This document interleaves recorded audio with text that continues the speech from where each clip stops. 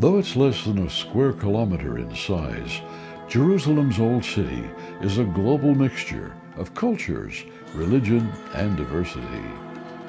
Entering through Jaffa Gate, the sights and smells of the Middle East blend with an amazing assortment of menus. Within the walls, you can find restaurants serving every imaginable cuisine. Everything from hummus with falafel and shawarma to pizza and Arabic mezza. But along the cobblestone streets, there's a new flavor in town. The sizzle of hot oil frying up authentic British fish and chips. Owner Bassam Torjman remembered his time in London, and he couldn't find that same taste here in his hometown. After months of trials, he says he's perfected the menu. Well, we have a secret about the recipe, and that's what made us special, the taste, that I don't think anybody can do it the same. I have tried different recipes, they're all good, but mine is the best.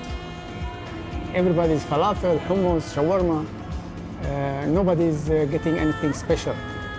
And I had this special dish here, and it's good, it's doing very well.